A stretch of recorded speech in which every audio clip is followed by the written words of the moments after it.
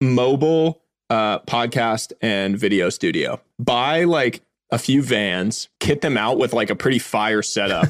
Just in the back of like a normal size van, doesn't even have to be an RV, for like 2 to 3 people could fit. Deck it out with like a few good DSLR cameras that can do the recording, like dual camera setup, so that you have like a few mics hanging off the sides, and basically go and post it up in a couple of major cities, like one van in each major city, and rent it out for like $500 for 2 hours to do podcast recordings, or like, you know, a couple $100 to do like people going in and filming Instagram shorts, TikToks, shit like that. Like if you put one in LA and you put one in New York City, I bet you could kill it.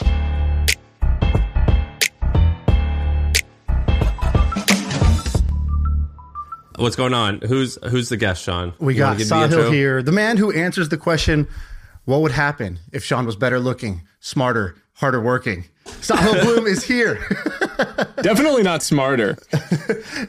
Yeah, but don't dispute those other two. I'm just screwing with you. So what's up, guys? Happy to be here. How often do you get your haircut? Let's start with the most important question. You know, like every other week at this point. Now my wife is making fun of me for this, because like it used to be that I'd go once a month, wasn't a big deal. And now I'm going like every other week because I like to keep it tight. And she keeps giving me shit because we have a little newborn at home. And I'm like, oh, I gotta go. Right. So yeah, it's becoming an issue. As long as you don't call it a hair appointment, that's the only thing you can't do. If you say I got a hair appointment, then you're out as a guy. The place just can't be called a salon. That's always been my rule. It's got to be a barber shop. You seem like a salon guy, though. The person Dude, look at you, man. You're wearing like you got like a Werther sweater on. You look like you're getting ready for Christmas. It's like it's 85 degrees in Austin, Texas today. Yeah. So, are we at your like book reading for your book right now, Sam? What are you doing? It actually does look like you should have a fireplace in the background, and you're going to be like reading us nice stories in a soothing voice. I'm definitely drinking tea right now. So basically, like your bio is pretty easy. You were a nobody private equity guy. The pandemic hit. And you're like, I'm going to be somebody. And in a matter of 2 years, you got famous on Twitter. What do we have? 9 or 800,000 followers. So you got famous on Twitter and basically transformed your life all because of Twitter and COVID. Is that right? I mean, the nobody private equity guy designation is not unreasonable. I mean, that's like, I think that's totally fair. I mean, there's a lot of nobody like finance guys that are making bank out there though, right? Like that would have stung, but now you're like famous and stuff. So now it's okay to laugh at it. I mean, I don't know. Like, do you think it stings? Like if you're making pretty good money doing something like that? I mean, VPs in private equity at this point, if you're doing well, like you're making 7 figures as a VP in private equity. Name 4 of them. Yeah. What about, dude, I hung out with some PE guys the other day and I didn't know them well enough, but obviously I just, in the back of my head, I was, how rich are you? And that's like just what I wanted to keep asking. If you own a PE shop, is it safe to assume that you're just wealthy, and how much do they actually earn? Yeah. I mean, if you are a GP, so like one of the principal owners of a private equity fund, and you've been doing it like across multiple funds that have performed well over a period of time, it's pretty safe to assume that you've got a net worth north of $50 million. Because, I mean, you just like simple math on it, right? Most of those funds are taking like 1.5% to 2% management fees on, you know, if you're running a big fund, 500 million plus, $1 billion plus, if it's like a real substantial fund. So there's, you know, 20 million plus coming in a year on $1 billion fund. And realistically, most of them don't have that many employees. So they're not having to actually pay out a ton of that in terms of like, you know, operating costs. And then you have carry, and they're taking, you know, 15, 20, 25% of profits above their hurdle rate, whatever that is, 8%. So you're like, you know, you're talking about if they double the funds, there's $200 million plus of carry to go around. And so the principal owners of those are taking the lion's share of that. Which is how much? Carry. I mean, if there's 200 million and their principal owner owns 20, 30% of that, it's a shit ton of money. And I think that I can't decide if it's jealousy because I'm like, you guys are making a lot of money for what feels like not a lot of work, or if it's actually, I dislike them because I feel as though they're just like Excel sheet monkeys and they're like not actually creating value. Where's the reality? No, I mean, they work crazy hard, man. I don't know anyone that is a longtime GP in private equity that doesn't work, you know, 70 plus hours a week of like stressful work. I mean, it's the type of thing Sean would absolutely hate. Like you think about like people that care about leverage on their time, it's like pretty piss poor leverage and it's high stress work because you're putting a bunch of debt on these companies typically. And, you know, during a downturn like right now, right, it's hugely stressful because you're constantly dealing with like breaking covenants on the debt and having to restructure. And, like basically what ends up happening is you spend 80% of your time on the like couple of losers in the portfolio, and the winners, you just like kind of get to set and forget it because they're growing. They're, you're getting like a levered upside on them because you put, 70% leverage to buy the company, 60% leverage to buy the company. And you're just like eating off those couple of winners, but you're dealing constantly with the ones that are losers. Hey, let's take a quick break to tell you about our sponsor. Finding a service solution that keeps your customers happy can feel impossible, like trying to remember the name of that guy you literally just met at that networking event. And HubSpot Service Hub can help. So with the service solution part, at least it makes it easy. It brings service and success together on one powerful platform with an AI-powered help desk and a chatbot to handle your frontline tickets so you could scale support and drive retention and revenue. Visit HubSpot.com/service to learn more. So Sean and I have our hand in this world where like we've definitely sell and have sold courses and information stuff. We also have a podcast. And so that's like this like personality world. But then we also have built nice sized companies, and we will continue to build very likely much bigger companies. And so we have our foot in that world. For you have your foot in like the PE world as well as the thing that we're in, this information thing. Where do you think the information world or whatever we call this thing is actually is it an equal revenue or net worth driver as like some of the traditional company building or PE stuff? Yeah. I mean, like, I think you have to think about it in terms of like your, profit potential multiplied by like the freedom and time freedom that comes with it, right? To like get to like kind of an adjusted profit that you can generate from something. Doing it in PE and like making $50 million in PE from a time adjusted standpoint is a pretty grindy way to go do it. It's like high certainty. If you're at a good fund and you're rolling with a good fund and you're like going to be a partner there and you're going to get more and more carry across, bigger and bigger funds, it's a pretty low beta way to go and generate that type of net worth. But you're going to be working your ass off until you're like 60 years old doing it versus, you go on the information side, into the information economy, and you're like doing newsletter, doing podcast courses, stuff that you guys are doing where you're like, Sean might do his course and in a week make 300K and then be able to chill for, 2-3 months if he wants to, because who cares, right? It's like, it's just a totally different time leverage. So I don't know. It sort of depends on like what you want to do in that regard. Dude, what's your job now? I mean, I kind of do like 10 different things. I've got the fund, so I ended up raising the fund. I didn't do the rolling fund like Sean, but I've got a $10 million venture fund that I raised from, a handful of institutions, and then a bunch of like the GPs at big funds invested in it and basically like kind of share deal flow. I've got the newsletter, which, monetizes like, but we can talk about it, but like, with newsletter sponsors now, it's 125-ish thousand subs, and, it makes anywhere from like $3,500 to $6,000 per send right now. And I send it, 8 to 10 times a month. So, pretty nice, just like business that scales. To your point on like time leverage, I write the same 2 newsletters a week, and it's a pretty nice business. And then I had this agency business that frankly like started just because it was like something that I saw, as an arbitrage opportunity early in like 2021. And it ended up scaling into like, order of magnitude, probably like close to 6 figures a month, gross revenue business with super high margins. And so I kind of just like kept doing it and kept walking into different areas with it. And I don't know if you guys talked about this already, but you had come to us, or you were kind of talking in our group chat about like the fork in the road moment you had. You were, like we said before, no name private equity guy, making good money. And you had started tweeting out stuff like pretty regularly, I would say, 6 months or a year before that. And it was clear you had momentum. It was clear you were good at that. You were getting followers, maybe had 100,000 or 200,000 followers, maybe at that time. I'm just rounding around.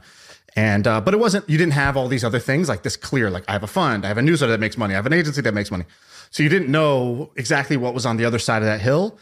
And you were debating, what should I do? Should I, the fork in the road a lot of people have, should I stay in my job? That's a good cushy job. Or should I, take this leap of faith into the unknown?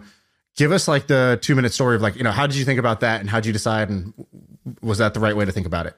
Yeah. I mean, I, like a lot of people had the like COVID moment of what the fuck am I doing with my life? And, am I happy doing it? Like, all of a sudden for the first time in my life, after, I guess it had been 6 years working in in private equity, which at the time, it was like 80 to 100-hour weeks, right? So you don't really have time to look up. You don't think about shit because you're just working and you're making more and more money. And so you're like patting yourself on the back. Things are good. You're Indian, Sean, like Indian mother thinks it sounds impressive. Things are good. She probably wants you to go get an MD, but it sounds pretty good.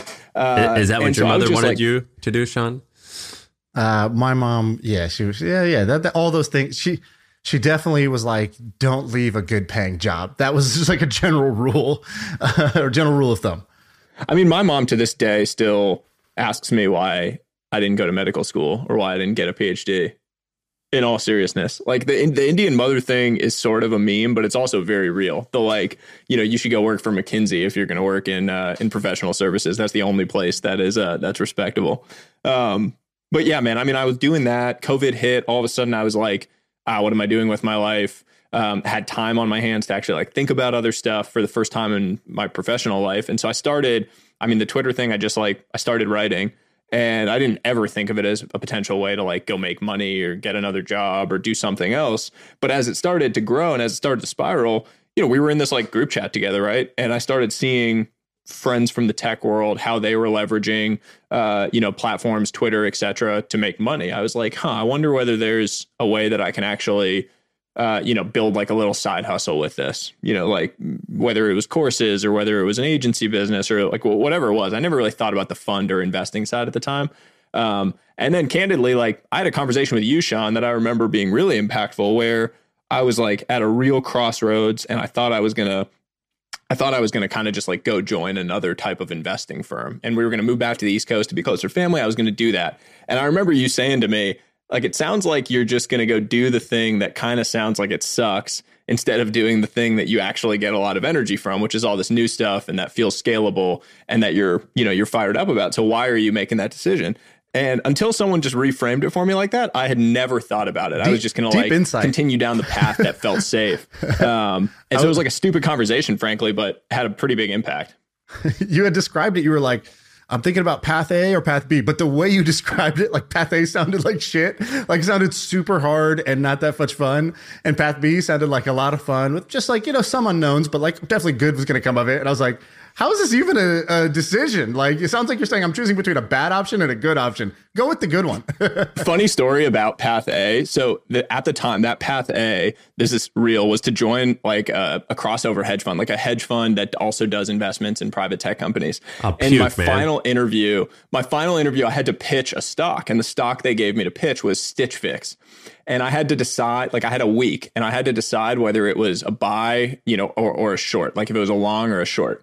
And I did like a week of research, like made this long deck, like did all this work. I mean, it was miserable. Did all this thing. It was trading at the time at like $46. And it had come off, it had gone up to like 100 in the whole like Archegos, Bill Huang was like pumping up stocks by doing like buying the swaps, pumped all the way up. And then it came down to 46.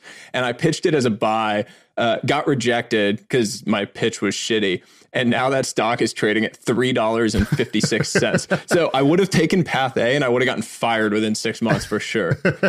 Dude, so something that's interesting is like I get, and I know Sean does too, I get asked maybe 5 times a week if someone can like write tweets for me or like cut videos for me and all this stuff. And it's pretty crazy. I don't know if it only happens like what the popularity level is where you start getting those inbounds.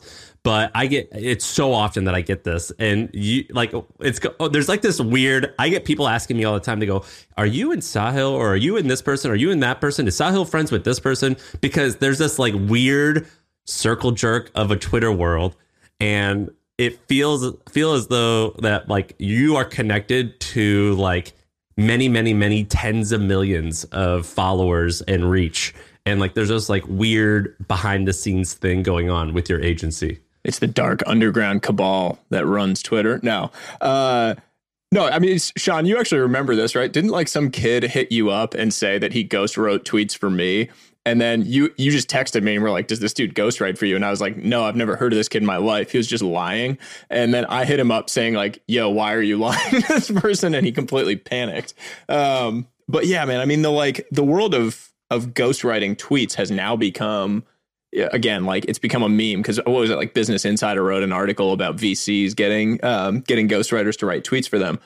that wasn't at all how my agency thing started. It started in like late 2020 because I had started to figure out that threads were the way that people were growing on Twitter. And keep in mind, like, you know, Sean, you were around the group chat at the time, but that was like before threads had become the like thread boy meme that they are today. And so there was like legitimate arbitrage in writing quality threads. And I had all these startups that I had invested in, the founders of which were like, wow, we see a ton of value in having a platform and a brand. Can you help us think through how to do this? Because you'd done it. Like I had at that point gotten to 75,000 followers or so. And so I was like, yeah, let me, you know, I basically like started an LLC, like an advisory business, basically. And I started giving like strategic support to these startups on how to think about content. And how much would you charge them? I was charging $5,000 a month to a startup for basically like, you know, it was like texting and then maybe like one call every other week. And it was like so low because it was so low on time from what they needed from me, because it was mostly like the founders didn't want to actually spend a ton of time on it. They just wanted to be able to like kind of understand it. And then they would have people on their end that just like went off and did things with it. What was the high level, like 1, 2, 3 bullet points that you would tell these founders so that they could just be better at this? Hey, let's take a quick break to tell you about our sponsor. It is a podcast that we want you to check out. It's called D2C Pod. It's hosted by Ramon Barrios and Blaine Bolus. It is brought to you by the HubSpot Podcast Network, the audio destination for business professionals. And this is a podcast about all things direct to consumer, D2C. It's e-commerce stores. It's how you optimize your brand. And they're talking with founders, marketers, and the platform creators about all kinds of things that you need to know for D2C. You know, website conversion, paid ads, Facebook ads, consumer trends, email marketing. If you want to know the stories behind your favorite brands, this podcast is for you. They did an episode recently about scaling creator growth and influencer incentives that I thought was pretty cool. So check it out. Listen to D2C Pod wherever you get your podcasts. It was basically like you need your 2 or 3 pillars of content that you're going to be able to talk about consistently that are like valuable for you as a startup or as a founder. So if you're a founder, I mean, at the time it was like, if you're a founder, talk about, you know, building companies and the things you're learning along the way, which now is like ultra saturated on Twitter, right? There's like a million people that aren't necessarily credible writing about that. At the time, there weren't that many founders doing it. Like, I don't know if you guys have seen the like Copy AI founder. I forget his name, Paul. You might be an investor, Sean, or you know that business. Sam is, not me. Okay. Yeah. And he was like the first one sort of that was like really building in public, quote unquote, and like sharing about their journey and the things they were learning. So I was basically telling founders, you have to establish like what are your 2 or 3 pillars that you're going to be writing about. Maybe it's, you know, building in public. Maybe it's the industry you're in.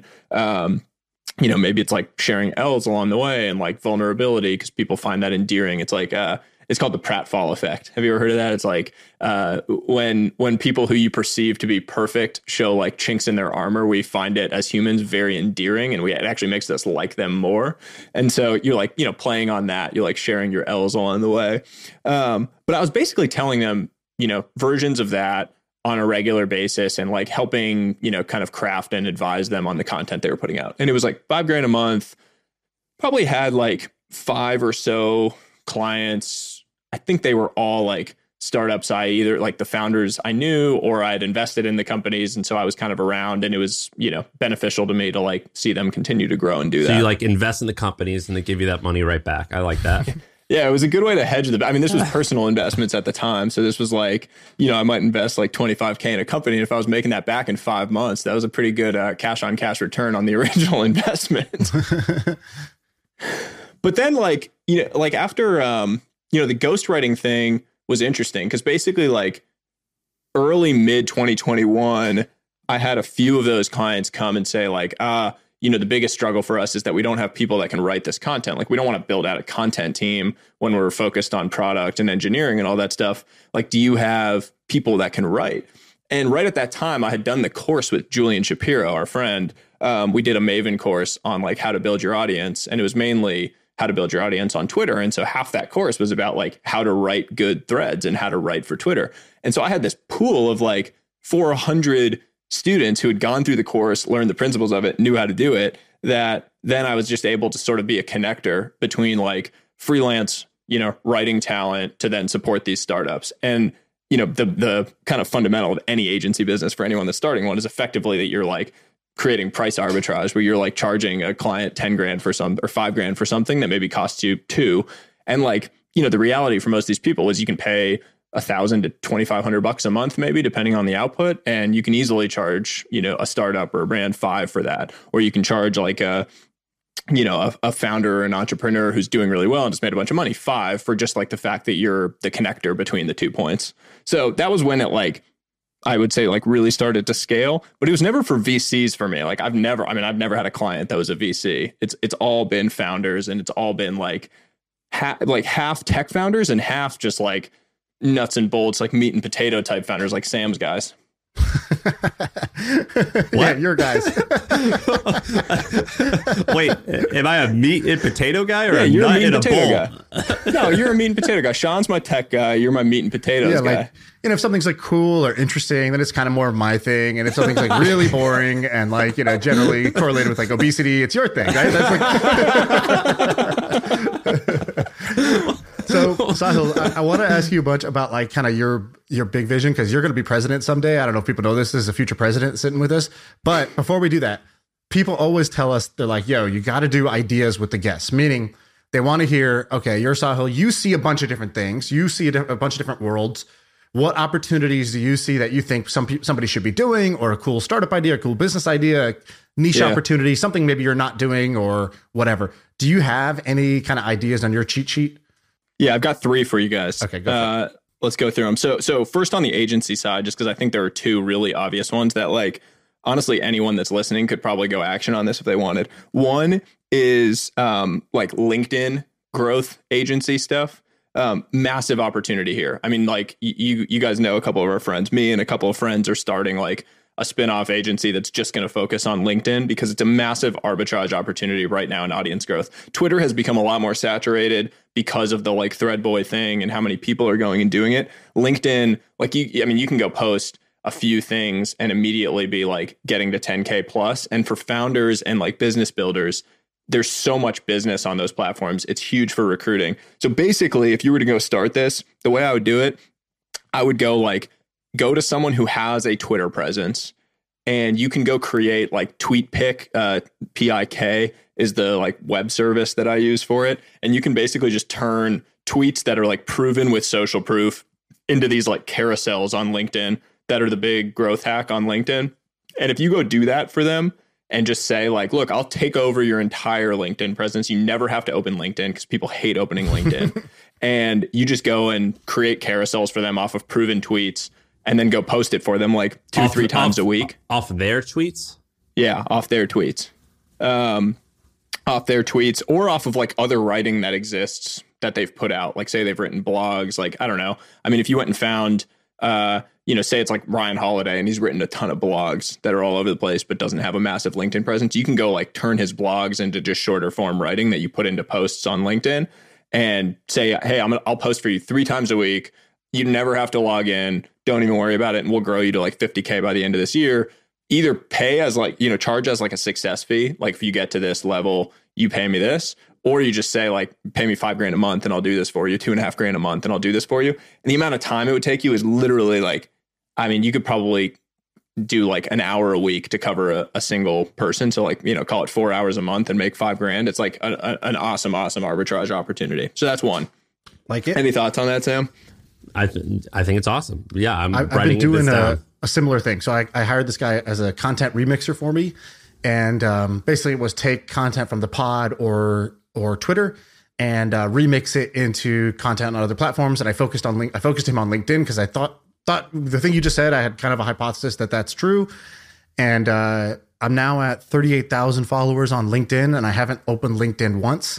So if you see something on LinkedIn, it's not me writing it. It's me. I mean, the same thing happened to me, but it's not me writing that. But hold on, text. Sean. Right. So you got 38,000. Let's say that you post a product. By the way, this is in 2 months or something like that. Let's say you post a product that cost, or your power writing thing. Let's say it's $1,000, and you sell $1,000 thing to your 38,000 followers. How much revenue will you make from that? I don't know. Haven't tested it. Sahil, you might know better, but I also haven't been doing it for long enough. I wouldn't expect to be able to get value, because I don't think I've given enough yet. With Twitter, same thing, people see, oh man, you guys you can sell a course. You can just say you're doing this new thing. You get a bunch of signups. It's but I've been doing this podcast for 3 years. do 300 episodes, the hundreds of hours of content that somebody's listened to. So yeah, they trust you and they know they've come to a decision whether you're smart and interesting or whether you're full of shit. And they've done all that work, and I've done all that work beforehand. So then when you make an offer, it's just a simple yes or no. Does it fit their life? Do they think it'll drive value? They already trust that you could do it. On LinkedIn, I wouldn't bet that would happen yet because it's just been so recent. Yeah, I think you have to get, I mean, there's a bar that I think you have to get over from a follower count standpoint if you use that as a proxy before you can like conceivably harvest value. You got to plant enough seeds over a period of time, to Sean's point. I think like 100K is probably the point at which you can start harvesting value from LinkedIn. Justin Welsh is this guy that you might have seen on Twitter or LinkedIn. He was like kind of like Godfather LinkedIn influencer. And I think that dude now is making like 100K plus on not even cohort-based courses, just like auto courses that he generally just promotes through LinkedIn. He has a newsletter now that he's built through LinkedIn, like built on the back of LinkedIn. And now he's bigger on Twitter because he's managed to like cross across all of those. But he's doing over 100K a month in sales revenue on his courses, which are just like, they're not cohort based. So he's like putting in no time now that he's got them stood up. This is interesting. Sean, have you seen what Sahil's been doing on Instagram? On Instagram? No. So basically, your boy's blowing up. So listen to this. So around the same time, is it just dad content? No, listen, dude, it's just hair. It's just mostly hair and shirtless pics and abs, thirst traps. But around the same time, so Sahil and I both around the same time were like, all right, let's take Instagram seriously. So I started doing it, and I was beating him nicely, adding 1,000 people a day. I think I started with 5,000 people, and I got to like 48 or 50,000 in a very short amount of time. And he was doing his thing. I was like, you need to post twice a day, I think. And he starts doing that, and then he just kind of like has rocketed past me. Now he's got to 62,000 followers in a very short amount of time, adding 1,000 or 2,000 people a day. And he's doing this exact same thing where he's taking his tweets that do well and just posting them on his Instagram. And like, so 2 points here. One, there's a world where this is just total vanity nonsense and a complete distraction from people who have like their main thing. On the other hand, what I'm curious about is how much revenue can this drive to people if their goal is not to be a famous person. Their goal is just to sell more shit of whatever they own already. And so I'm curious, Sahil, does this actually drive revenue for things other than your ego? I mean, right now it's generating about so Instagram this past month, I think, generated 1,000 newsletter subs for me just through the link in my bio. And that's like, on average, I probably had 35,000 followers during the month, and it generated that many. So conceivably, as it continues to scale, it'll drive, well north of that as it moves. And if you think a newsletter subscriber for me is worth, just off of my sponsor revenue, probably like $3 to $4 per sub. And then if you take into account my book that's going to come, where it's like extremely valuable to me if they buy a book, I mean, it's a bunch of money a month that's coming off this that scales over time, right? And that's just Instagram. And you think about LinkedIn, that's another big driver. All of these platforms. So there are ghostwriting agencies. There are people selling products mostly on Instagram without ever posting like their face. These guys are literally like making carousels of images and stuff, and they're doing 50 to 100K of revenue through it. What's an example of that? There's this guy, Dakota Robertson, like Wrongs to Right, I think is his like Twitter handle, and maybe that's his Instagram handle too. And he's got like, I don't know, 250,000 followers now on Instagram, and like blew up real fast there just from posting his viral tweets over to Instagram, like almost never shows his face. And dude has a thriving ghostwriting business through this. Gotcha. I'm torn because on one hand, you are like perfect execution of a strategy that I now hate. And so I'm like, respect to you, but I'm like, I don't even want to talk about this because I know what's going to happen is there's now going to be 9,000 new people who go, this podcast is going to breed 9,000 new people that are going to go be like, this is my thing. I'm going to do this. He said I could make, X amount of money per month, and their execution is going to be nowhere near yours. And in general, this is it's like a pathway that definitely works, but it's like the soul sucking. The soul sucking. It's like the window of opportunity is closing, and it provides. Well, I think the window of opportunity is closing. That's an important point. Yeah. I do think look, I mean, when I started writing the threads, I mean, Sean, you were the same way, right? Like, any thread you wrote would blow the hell up early on because there just weren't that many of them. And so it was like, it's like a market. It wasn't saturated. Now it's pretty hard to get a thread to like really take off unless you're doing the like 10 YouTube channels that will change your life for free. Yeah, but that's like his Chrome point, extensions. which is the things that it's like getting fit through power walking. Is power walking going to burn calories? Yeah, for sure. Are you probably not going to get injuries? Yeah, but like, you have to look like a doofus doing it in the process. And everyone in the neighborhood's going to know you as that weirdo power walking. Like you know what I mean? I'm guilty of this too, right? Like I did this strategy as well of being like, oh, I'm going to create content for fun initially, this podcast, Twitter, that sort of thing. And then, oh shit. Okay, if I kind of sell 5% of my soul or 10% of my soul to the algorithm, I think I can get this bigger. Okay, I started doing that. And then it's like, oh, I can make good money doing this. And I, make some money doing that. And that feels fun. But like, I just want to say as a public service announcement, there's some people who are going to go do this, but let's say you're somebody who's awesome. I'm just going to say this now. This was awesome to do when it wasn't figured out. Now that it's figured out, this is certified official small boy stuff, and I do not recommend this to anybody else. And I myself have stopped doing this too. I haven't posted a thread in But if you are interested in this lame ass shit, Sahil's the guy. And Sahil is perfect execute. That's the difference, though. Anything like I tweeted this. I'm sitting in this house because of it. I tweeted this. It's a lovely house. It's a lovely house. I write. No, tweets. I mean, look, you have to figure out what the area is where you're going to do it. That's not crazy saturated and cringe. And to your point, like you got to figure out what % cringe are you willing to be. Like if writing a thread is 10% cringe, like what level above that just natural baseline? When are you going to figure that out? Are you talking me? What?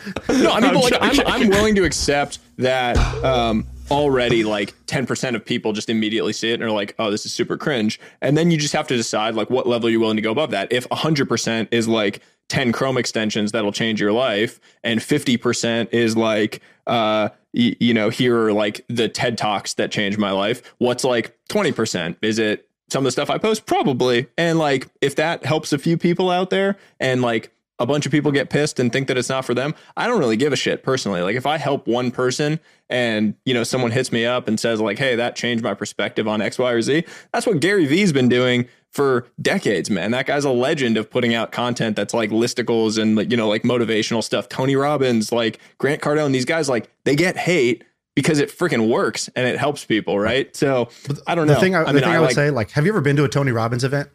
Yeah. And I'm sure if you went to what, like an Unleash the Power Within or something? Yeah. Great. I went to, loved it, thought it was amazing. I don't know if you liked it. You could give me your quick reaction, but I have a different point. Yeah.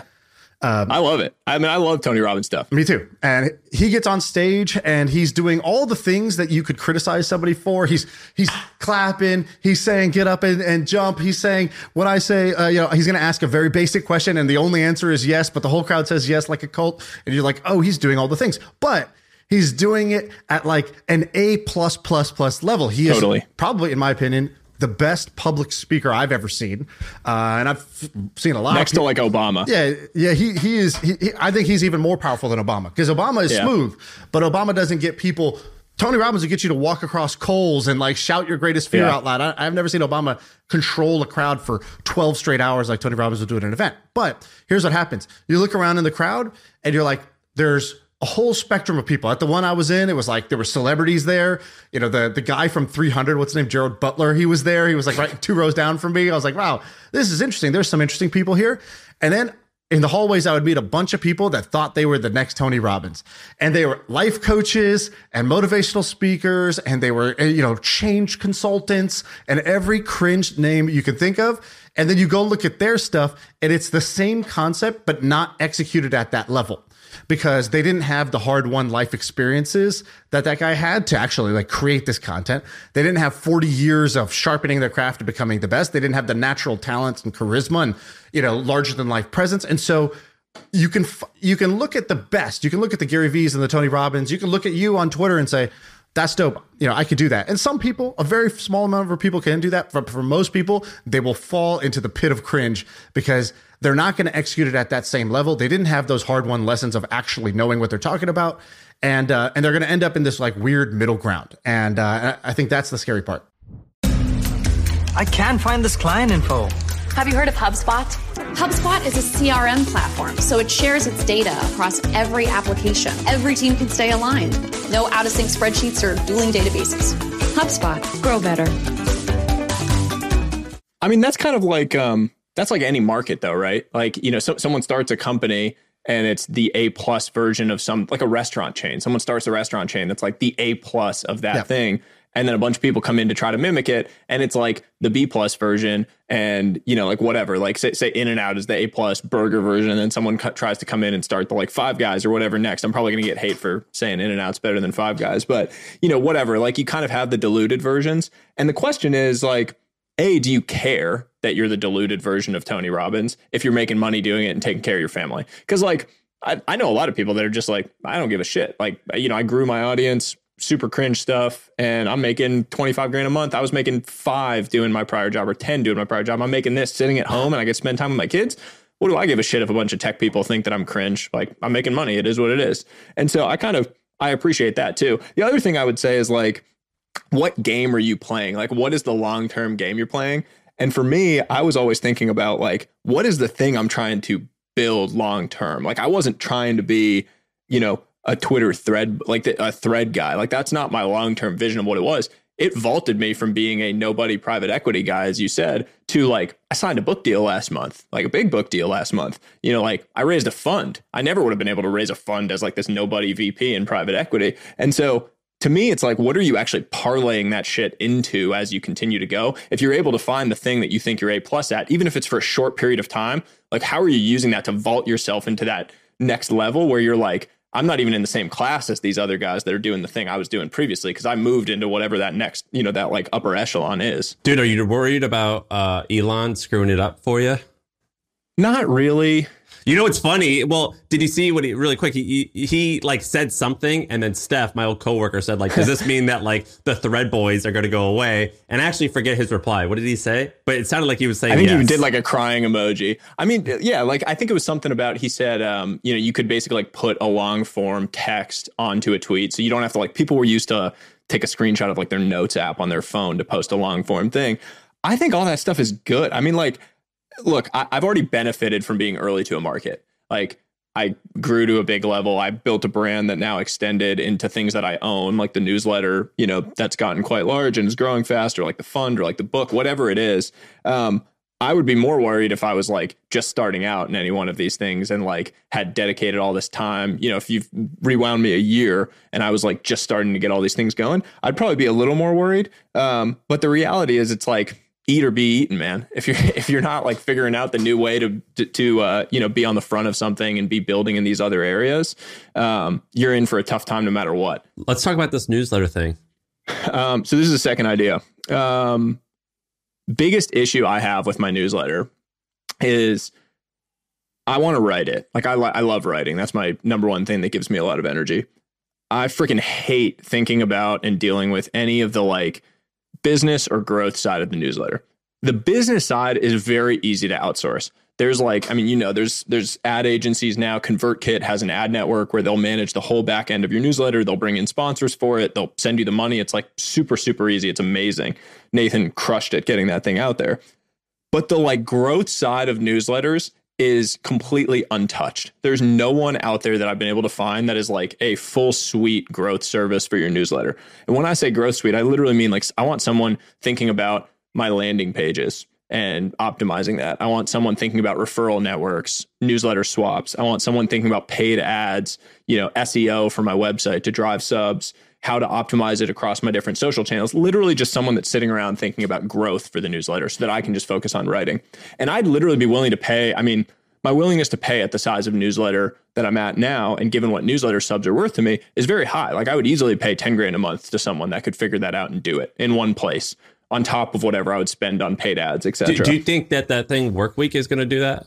No, dude. I mean, like, I don't know how much you guys know about work. I don't know a whole ton about Workweek, but from what I can tell, it's mostly the like back end services of newsletters. And there's another one called Smooth Ops that I think spun out from Morning Brew. Didn't Workweek spun out of the Hustle, didn't it? Not spun out. They worked for me. The guy was there. Yeah, same thing with the Morning Brew, Smooth Ops. Like my understanding of all of those is that they're much more focused on like helping you monetize and, managing your like business so that you can focus on writing.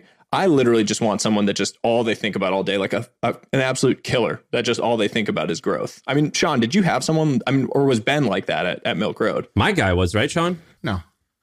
Ben was the guy who woke up every day and just said, how do we get more subscribers? And like, that was his mission and that's what he did. So, we needed, it's like, but if you don't have a Ben, that was like more of a company. Whereas like, most people's personal things are not like, you're at a size where there's just not that many newsletters that are at your size, that can afford to pay for something like that. How many people could afford to pay $10K per month to try to drive growth? So I think a lot. So my hypothesis is, so I tweeted this, and a bunch of people were like replying saying they would pay for it in different ways. My hypothesis is that there's a ton of like successful founders and entrepreneurs that want to build a newsletter, an owned list, or like an essay type thing, like what Sam Altman or Paul Graham have, where they have, SEO and newsletter, like emails that are coming to them, and they're willing to pay a lot because they actually have been successful and just have a bunch of money. They don't need it to be revenue generating at the outset. And I think I bet if you developed some sort of core competency and basically like partnered, say someone partnered with me and proved it out over like 2-3 months. Hey, I drove this, and then we're able to use me as a case study. Maybe I own a percentage of it, on the upside. And so I'm incented to like bring them new referrals. I bet you could grow a pretty big business there quickly. Mm-hmm. Yeah. And you only need like 20 clients basically to make this like, worth your while. Yeah. I mean, if it's a personal business, you don't even need 20 clients. I mean, you can get 10 at 5 a month or 10 at 10 a month. And you have like, it's 80+% margin probably business if you're just running it simple. But are you having the headache of having a service business? Yeah.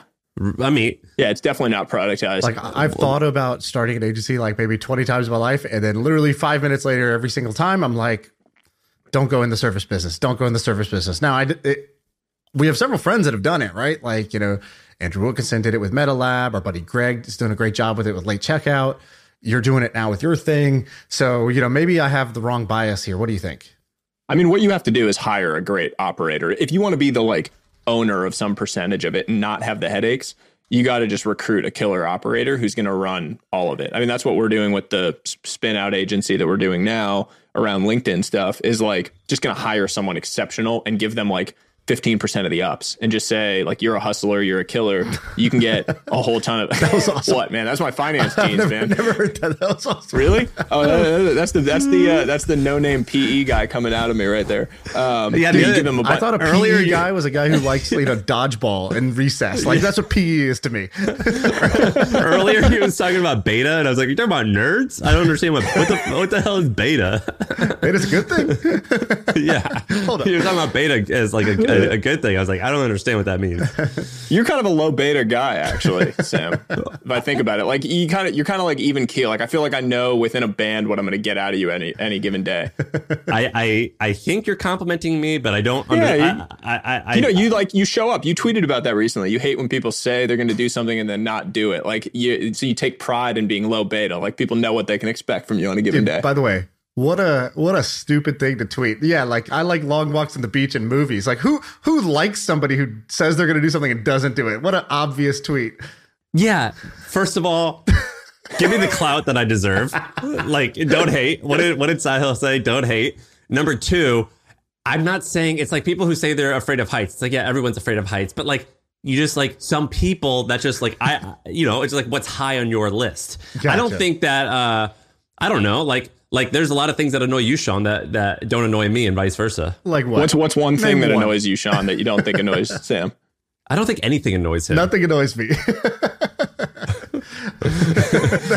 That's the beauty of it. Wait, really? You don't think anything bothers you? Nah, now I want to dig into this. What bothers you? I guess what bothers me is only usually things with myself. So like if I find myself in a bad mood or like getting annoyed with something or getting bothered by something or getting impatient with something, that's actually the thing that bothers me. I'm like, oh man, I let this get to me. Like for like that second, that's the thing that gets to me, right? So usually it's not something that frustrates me or annoys me. It's usually either impatience or boredom or feeling cranky or tired or something like that. And I'm like, oh no, I don't want to be that way. That bothers me. So for years, I used to say that Sean, I was like, I think I'm going to have a pretty steady path to wealth creation. And Sean, you either going to like, it's not going to be as extreme. I think we joked around with Mr. Beast where like, 6 out of 10 times, if you were reborn, you would be a degenerate, like gambler or drug addict. And like four out of 10 times you'd be successful. With Sean, it's not that bad, but it's like, you're the type of guy who can roll the dice and like you might actually hit it big. There's a good chance, or you might like just be only okay for a long time. And now, so I was basically saying, yeah, your likelihood, I think, of being a billionaire is actually higher than mine. But your likelihood of being like a degenerate is probably also higher. Yeah, high beta. Yeah. But here's the problem with Sean. I've just realized over the past handful of months, he is too emotionally healthy to probably be incredibly successful. He has this problem that few people have, which is he's just happy. You know what I mean? He's got this. It's just this massive. It depends on your definition of success, man. I would argue that Sean is the most successful. Then, man, if he's like super happy. Yeah, if you define success by these superficial things like happiness and well-being and all that bullshit, stupid stuff. Yeah, I do. I will say that Sean has had more like high highs and low lows this year, at least from my like perceived view of Sean through our group text, and he's totally unfazed. Like Sean, I mean. Look, flashback to like, like crypto crash, right? I'm like, yo, Sean's down bad. I'm texting Sam. I'm like, is Sean okay? Like Sean's texting the group chat, totally fine. I'm like, yo, is Sean broke? Like, is Sean getting margin called right now? Like, I have no idea what's going on. And then Sean's like, yo, I sold all my stock. And I was like, holy shit, Sean sold the bottom. Like market's roaring in June. And then the market crashes again. And Sean's a genius trader that like, sold the top of the market or something. This dude is just like. Does that stuff bother you at all, Sean? Like, first of all, what prior to selling a business recently, but what was your net worth down just a significant amount? Yeah, probably. I mean, it's hard to calculate that sort of thing. So, but let's say liquid stuff. So not counting equity in companies, it's probably down 50% or something like that. I mean, most of the investments, I didn't keep much cash. This was my investment strategy pre-2022, right? So my investment strategy pre-2022 was cash is trash. And, fist bumps all around to my boys who thought cash was trash. Then, oh, dude, is there a safer investment than Amazon? This blue chipper, right? Like, that's my version of safety is, I'm going to put it in some boring tech companies, the Amazons, Googles, Facebooks of the world. What could go wrong? And then lastly, a huge amount of startups that were getting marked up like crazy, fist bumps all around, getting my ups was going ups. And then the last thing was crypto. And I was like, oh, well, see, your boy's a genius and moved a huge percentage of his net worth into, Bitcoin and Ethereum. And, and then this Luna shit, that's popping. I'm doing great. So, that was me before. So basically every single thing I had invested in has gone, what's that thing like my terrible, horrible, no good, very bad day. Like I was basically having that for this year in terms of investments, but whatever. Did it bother you? Well, I didn't like losing money, but like, did I let it bother me? No. Like, I basically took steps. No, I took steps. I was like, okay, well, what matters here? Like, okay, let me just first get perspective. Am I in any kind of hardship? Is my family doing poor? No, they're good. They're fine.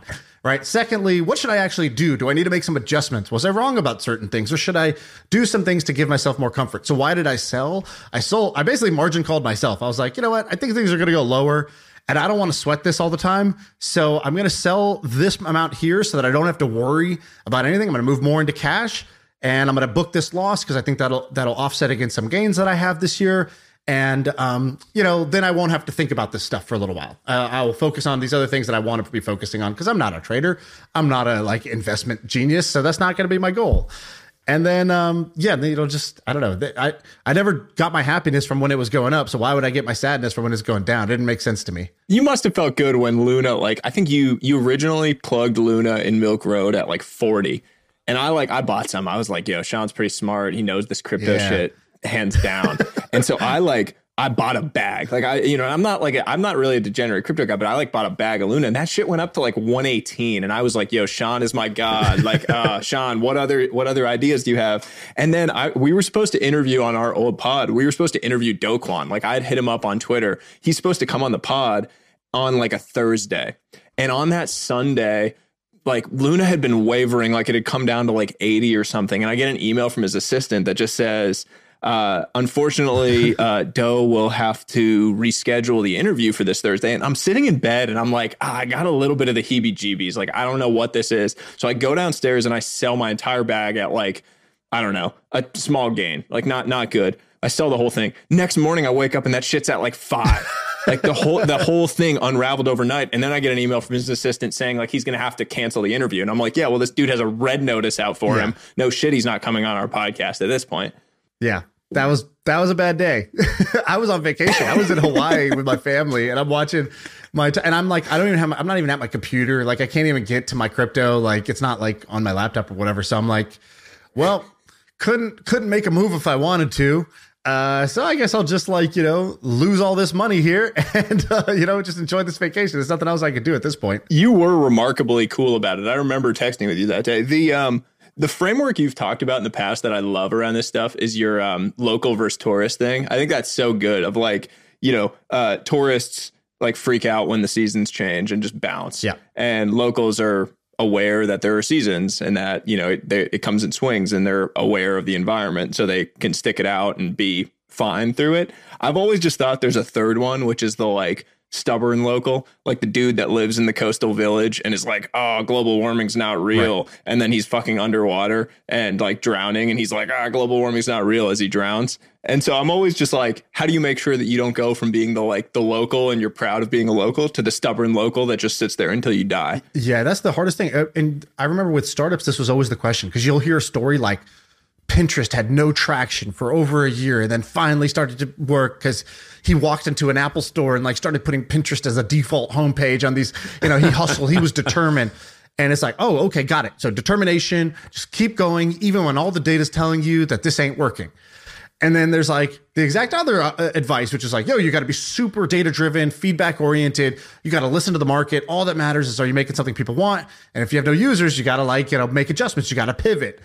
And so the hardest question as a founder is to know, am I being the right kind of stubborn, right? So am I being stubborn because I'm right and I need to, just tweak, just make small adjustments and just stay at it, be determined and be persistent? Or am I banging my head against the wall and I need to listen to the signals and I need to be changing my mind? And nobody can give the generic advice about when to do what. It's super context dependent, super circumstance dependent. Same thing with investing, right? Like, should I still believe in something? Even, do I believe in Facebook stock now that it's getting crushed? Right. And for me, I went and bought more recently because I was like, what do I believe about this company? And has that changed? And so the tourist versus local, right, is you got to ask yourself, like, does the thing I believed about this, has that changed? Do I have new information that makes me update my thinking here? Am I holding on to this position just so that I don't feel like I'm wrong, right? Like, am I willing to accept being wrong? You got to ask yourself all these questions and be able to be honest with yourself. And, has that changed with crypto? Has what? Sorry? Has your opinion of crypto changed and your conviction? No, my opinions and my conviction has stayed the same, but that's about crypto as a whole, right? Then on each specific maybe project or coin, you might have like a slightly different opinion. It definitely. What's one thing that you think is bullshit now that you didn't think was bullshit a year and a half ago? So I'll give you an example where that's not true. Then I'll give you an example where that's true. So the not true one is like, let's take Luna for example. The bet on Luna was always knowing that there's this. The way it was architected was this thing is going to rocket up because the sort of what they call the Ponzonomics, right? Like the game theory incentive. But people don't understand. Like basically, it's just like a series of economic incentives, and so the incentives were aligned such that this thing should go up during when as certain participants behave a certain way. And from the beginning, there was always these blog posts out there about what does the death cycle look like. So what if this reversed course? Would this not, because Luna's the collateral, would it not cause it to collapse really fast? And the question was like, will that happen? Won't that happen? So even when you invest in it at the beginning, we wrote our little investment memo to ourselves about like, here's our one pager, why we think this is a good idea and why we think this could go horribly wrong. When it crashed, it wasn't like something we had never thought of. It was, oh yeah, that downside scenario we talked about, that's exactly what happened, right? Like basically there was a giant sell pressure that caused that cascading down cycle. Yep, that we always thought that could happen. We had hoped it wouldn't happen. We had thought that maybe there was there would be a way to put buy pressure back against it, but nope, it wasn't going to work. And so this is a very fast example of basically just because it turned out bad doesn't mean that the Doesn't mean I changed my position, because actually at the beginning we said, well, here's why I'm not putting my entire net worth into this, right? I put 250K into it. That's not like a massive bet for me. It's a solid size bet, right? So it's like, I put an appropriately sized bet because I thought it had upside and I thought there was some key risks with it. The thing that I would say I've changed my opinion most on is I thought, man, if people start to worry about inflation and they look at, man, I have the same 100K in my bank, but it just doesn't buy me the same amount it used to, right? They'll realize, like, people will become more aware that the money they have is diminishing, the cash they have, the US dollars they have is diminishing in value, that they will probably look to go to a monetary system that doesn't have that problem. And so the idea that Bitcoin will do well if people start to, if inflation becomes something that people are more and more worried about with the US dollar. And that hasn't happened. Inflation got as bad as it's ever been, but people's response was more conservative than aggressive. People did not make a change to the Bitcoin monetary system, which would not have that problem. They sort of stuck with it. And actually the US dollars gained strength because other currencies got crushed even worse. And so the dollars gained strength. So that was one that I had thought that this is what would happen. And it makes me reassess, was my logic incorrect or something else? What did I get wrong about this idea that in a high inflation environment, Bitcoin should be something that people start moving more into?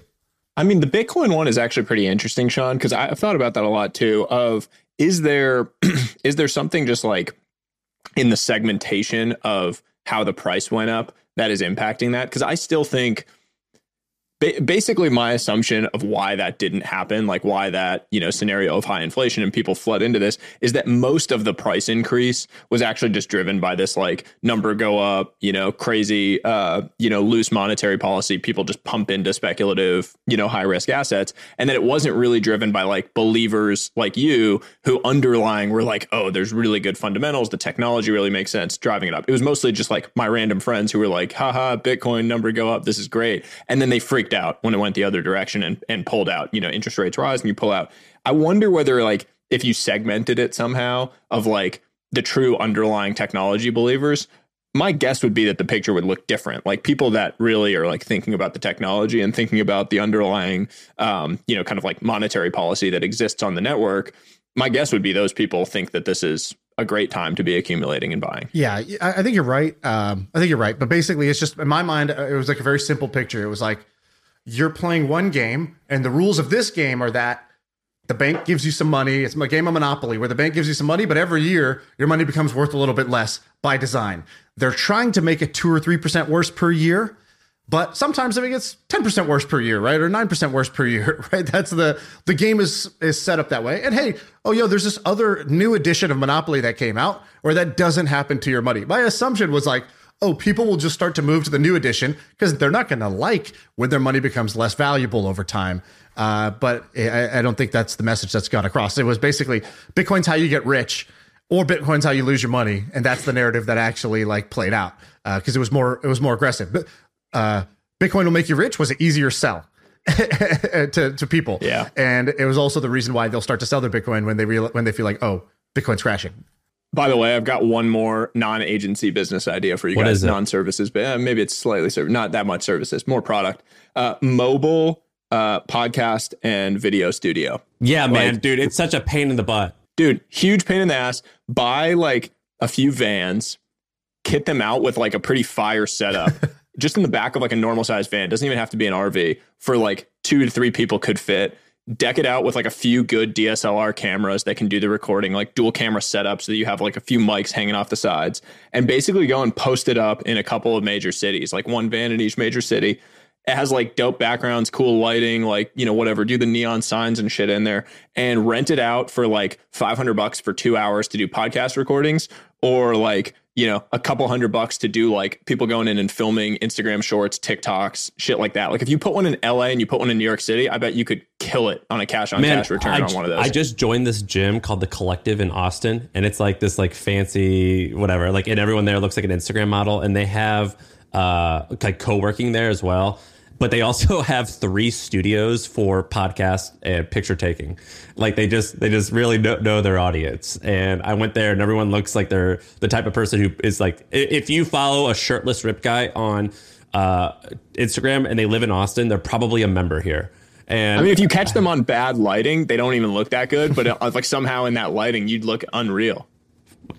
I think you're making fun of me. I don't know. No, you would. Like, the lighting makes a huge difference with these like Instagram models, right? So like you just get good lighting on one of those things. I bet you could kill it. I do think these like mobile studio though, you could crush it. Let me ask you a I'm question. looking at these U-Haul box trucks. So how much do these cost to buy? So it looks like you could buy a used one of these for like 25 grand, right? So 25 grand, and let's say, and you only have to put 5 down. Yeah, you put 5 down. You're probably going to need to put another 5 into the kit, like to make the thing work. And you probably need a dude operating the thing. But maybe you could get rid of that. Probably not. You probably have to have an operator on site. So I think that's the tricky part, where you got to sell it as a membership. Basically, it's got to be a gym membership.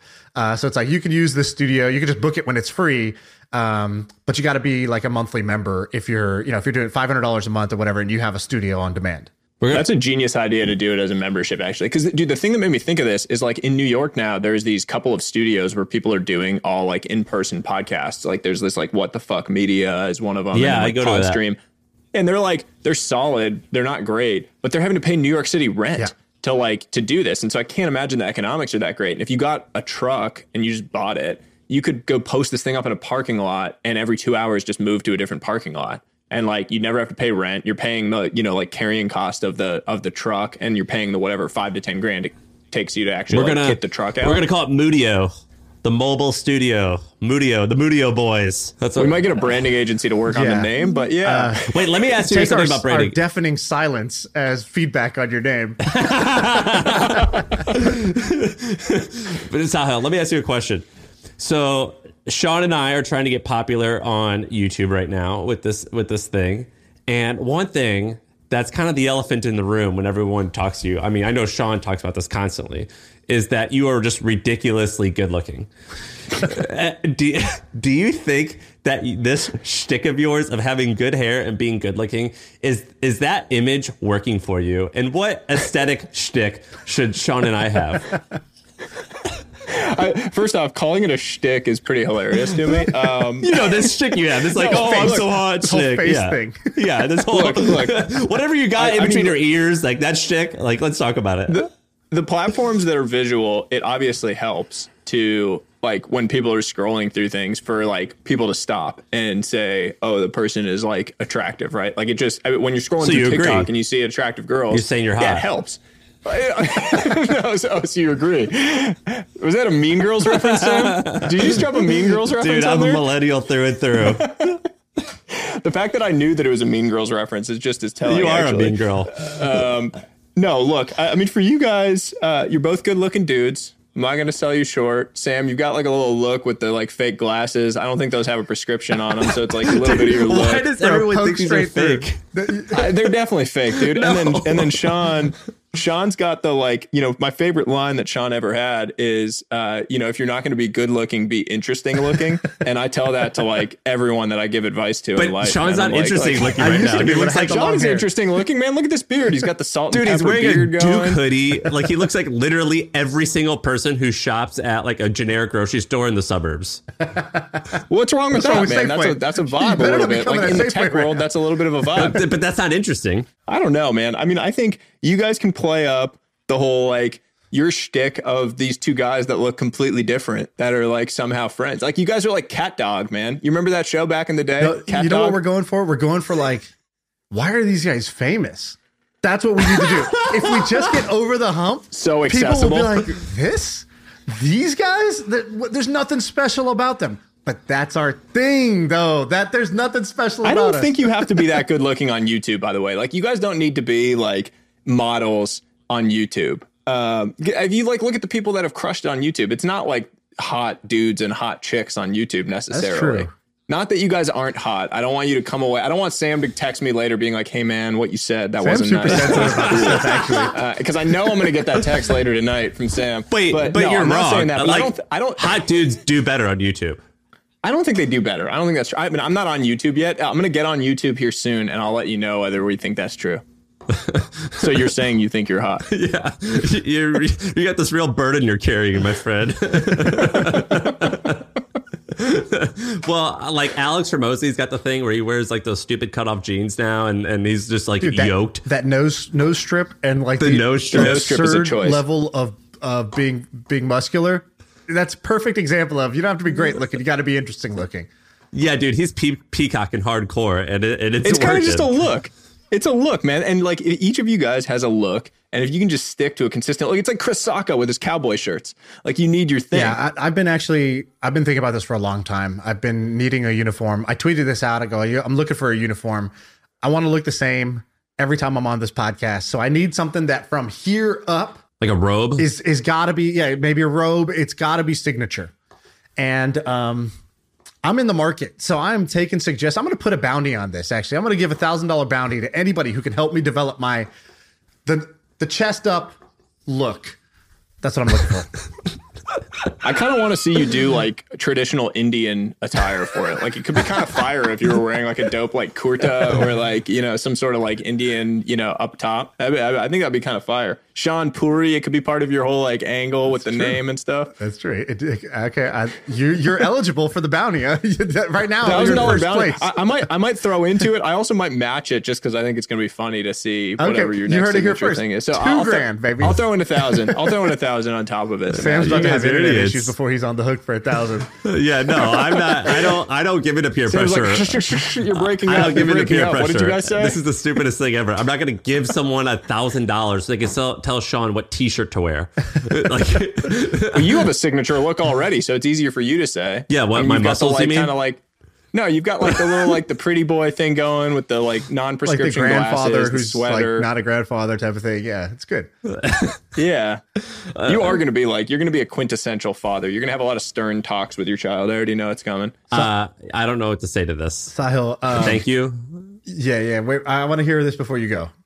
What is the grand plan? What is the grand vision for yourself? So you went from no-name PE guy that, as we established, to legendary thread boy. To now CNBC contributor, book deal guy, author. I think you're going to be president. Is that I joke about that a lot, but I genuinely believe you could become the president someday if you wanted to. Do you have a grand plan for yourself? What's the vision? I could see that being in the cards long term, running for public office. I don't know if president is a role that you necessarily want. I think it's like probably one of the hardest and worst jobs in the world. Don't like go you see Nikita how guys go in like. Obama went in looking young and then he leaves all gray, like looking rough. It's like the highest stress job in the world. Running for governor would be, I don't know, that could be pretty fun to be a governor of a state. Do you know anything about politics? I've never known you to be. I studied public policy. I did my master's in public policy, dude. Oh, yeah. So that was always like what I wanted to do. I mean, I took a class on basket weaving. Like that doesn't like what like you know what I mean? You think the people that are serving in public office today know a lot about politics? It's like it's sort of like the Naval thing of like you don't read a business book to know business. Like there's no such thing as politics. It's like, are you a reasonable thinker? Do you have the ability to change your mind, which right now politicians do not? And can you inspire people? Would you get people to move on things? Which party would you be? I don't even know. I'm an independent, man. So I mean, I've voted Democrat, I've voted Republican in prior elections. So I actually don't know what party I'd be. I'm hoping that a third party rises over the next 20 years before I actually go do this, because I hate the direction that like polar politics has gone. It's just like the loudest minority on each side. I could see you being a good politician because you pretty much never take a stand on anything, kind of like what you just did. You're like, I always call you, I'm like, you're PC like The Rock, man. You never say anything inappropriate. Like you are beloved like The Rock. Yes, but Sahil, he never takes a stand on anything. He hedges everything he says. You could be beautiful for a politician. All right, well, I'm counting on your fundraising support, Sam. I'll even introduce you as my hot friend Sam when you come up to give a speech at my future campaign event. How about that? Will you do it for me then? You're already lying. You're already lying like a good politician. Well, thanks for coming on. What do you want to? Do you want to promote something? Is that a thing? Do you have something to promote? I don't know, man. People kind of know where to find me. I'm at Sahil Bloom on everything, and my newsletter is at my website, sahilbloom.com. Well, I'm happy we finally got you on. We'll have to do it again. We're going to get another guy. I'm going to ask Austin Reef to come on. That'll be another group chat guy. We've asked Nikita to come on a few times, but he's, weird. He's busy right now, man. Nikita's busy, like basking in the glory of his Gas App fame. No, he just thinks it's cool to tell me no, I think. I mean, Nikita Nikita right now, like Nikita's been that guy that's like, oh my God, guys, I hate running this app. This is so tough. And then like you'll see like on his Instagram him like having a photo shoot at his house, like posing out, like looking like this. And his girlfriend in the behind the scenes says, "Oh my God, this looks like an album cover."